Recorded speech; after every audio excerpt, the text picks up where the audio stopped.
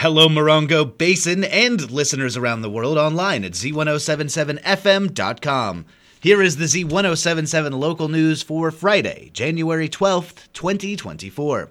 The California Highway Patrol has arrested a Yucca Valley man wanted in connection with a hit-and-run crash that left one person dead in Joshua Tree. The CHP reports that on Wednesday at approximately 8 p.m., Javius Vance, 32, of Yucca Valley, was driving a Dodge Challenger eastbound on 29 Palms Highway east of El Rey Avenue in the right lane at a high rate of speed. Michelle Castillo, 27, of 29 Palms, was driving a Chevrolet Spark eastbound on 29 Palms Highway in the right lane at a slow rate of speed ahead of the Dodge.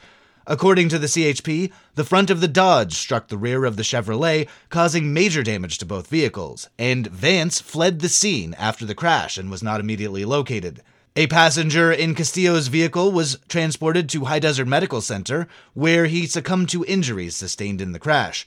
Both Castillo and her other passenger, June Castillo, 53, of 29 Palms, sustained minor injuries and were transported to Desert Regional Medical Center. The identity of the deceased has not been released, pending notification of the next of kin. During the investigation, Vance was identified as the driver of the Dodge. Yesterday, Vance reported to the CHP's Morongo Basin office, where he was arrested on suspicion of vehicular manslaughter and hit and run. This is an ongoing investigation. Anyone with information regarding this incident is encouraged to call the CHP's Morongo Basin office at 760-366-3707. A convicted felon was arrested in Yucca Valley for investigation into domestic assault. On Tuesday, Eddie Gutierrez, 29, was contacted at 11:15 p.m. near Balsa and Hanford in Yucca Valley by San Bernardino County Sheriff's deputies assigned to Yucca Valley.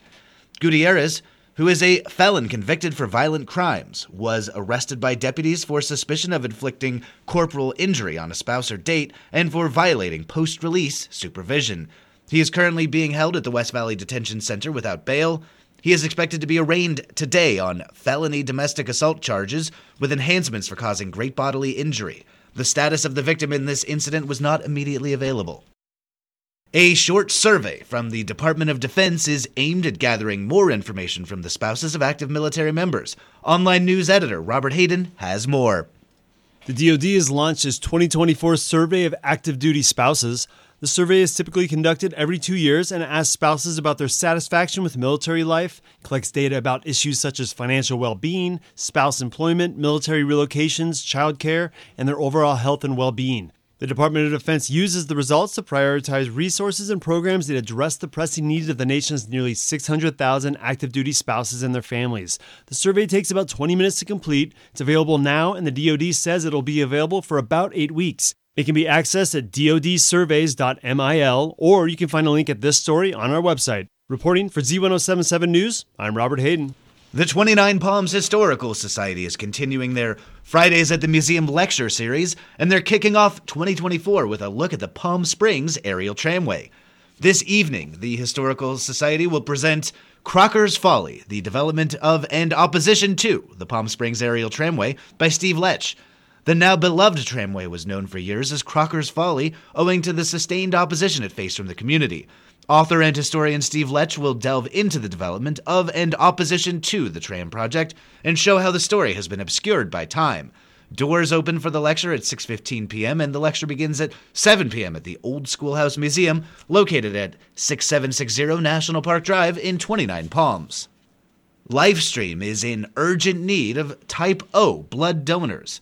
The organization has announced that there are multiple special patients at local hospitals in desperate need of O-negative blood specifically. Lifestream asks you and your friends and family to donate blood. You can visit lstream.org and book an appointment at one of 9 donor centers in San Bernardino County, or check for a mobile blood drive coming to our community.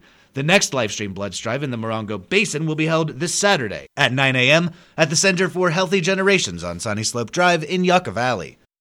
Theater 29's resident improvisational comedy troupe, The Rotating Players, are back for a brand new season of Bringing on the Funny. Arts and entertainment reporter Charlie Thomas says there is an opportunity for a new batch of players to make stuff up.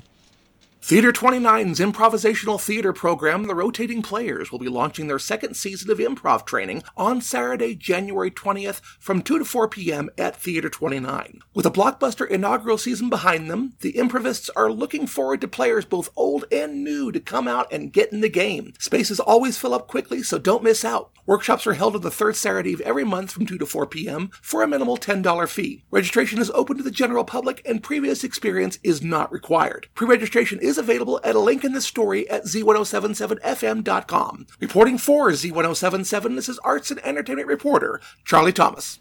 And finally, the Yucca Valley High School Lady Trojans soccer team faced Desert Hot Springs Wednesday night, and after an exciting 80 minutes of soccer, they ended up losing the match 3-2.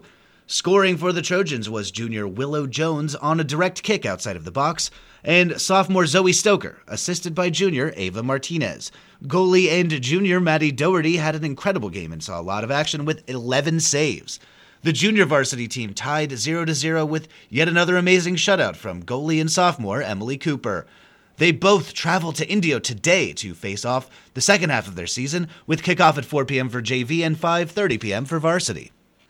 That's our local news. Hear local news 7 times a day, 7 days a week at 7, 8, 9, noon, 4, 5, and 6. If you hear news happening, let us know about it. Email us at tips@z1077fm.com. Reporting for the Morongo Basin News Leader, the award-winning Z1077 Local News, I'm Jeff Harmetz.